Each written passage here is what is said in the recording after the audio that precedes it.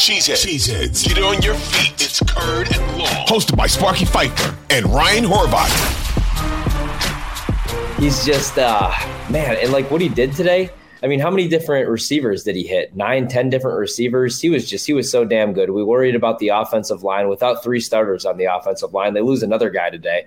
And he gets rid of the ball in under 3 seconds. Just nice and fast. He does have great receivers. Jamar Chase is great. T. Higgins is a number 1 wide receiver on any other team. Should be on the Packers, but instead Jordan Love's on the Packers. But man, he's so good. And I think they beat Kansas City next week. I don't think I'll ever bet against Joe Burrow ever again. And Josh Allen, he kind of reminds you a little bit of Favre.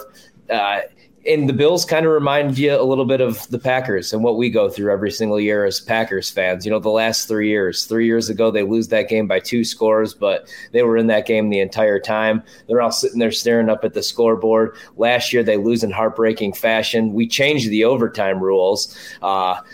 And then this year, it was supposed to be their year. I do want to say one thing, though. I mean, a lot of stuff went against them. Obviously, the Hamlin situation was really scary. Before the season even really gets underway, they lose Micah Hyde, who, as we know, is one of the better safeties in the league. Yep. Poyer's been playing at 40%. They lose him in that game today. Tre'Davious White just came back a couple weeks ago.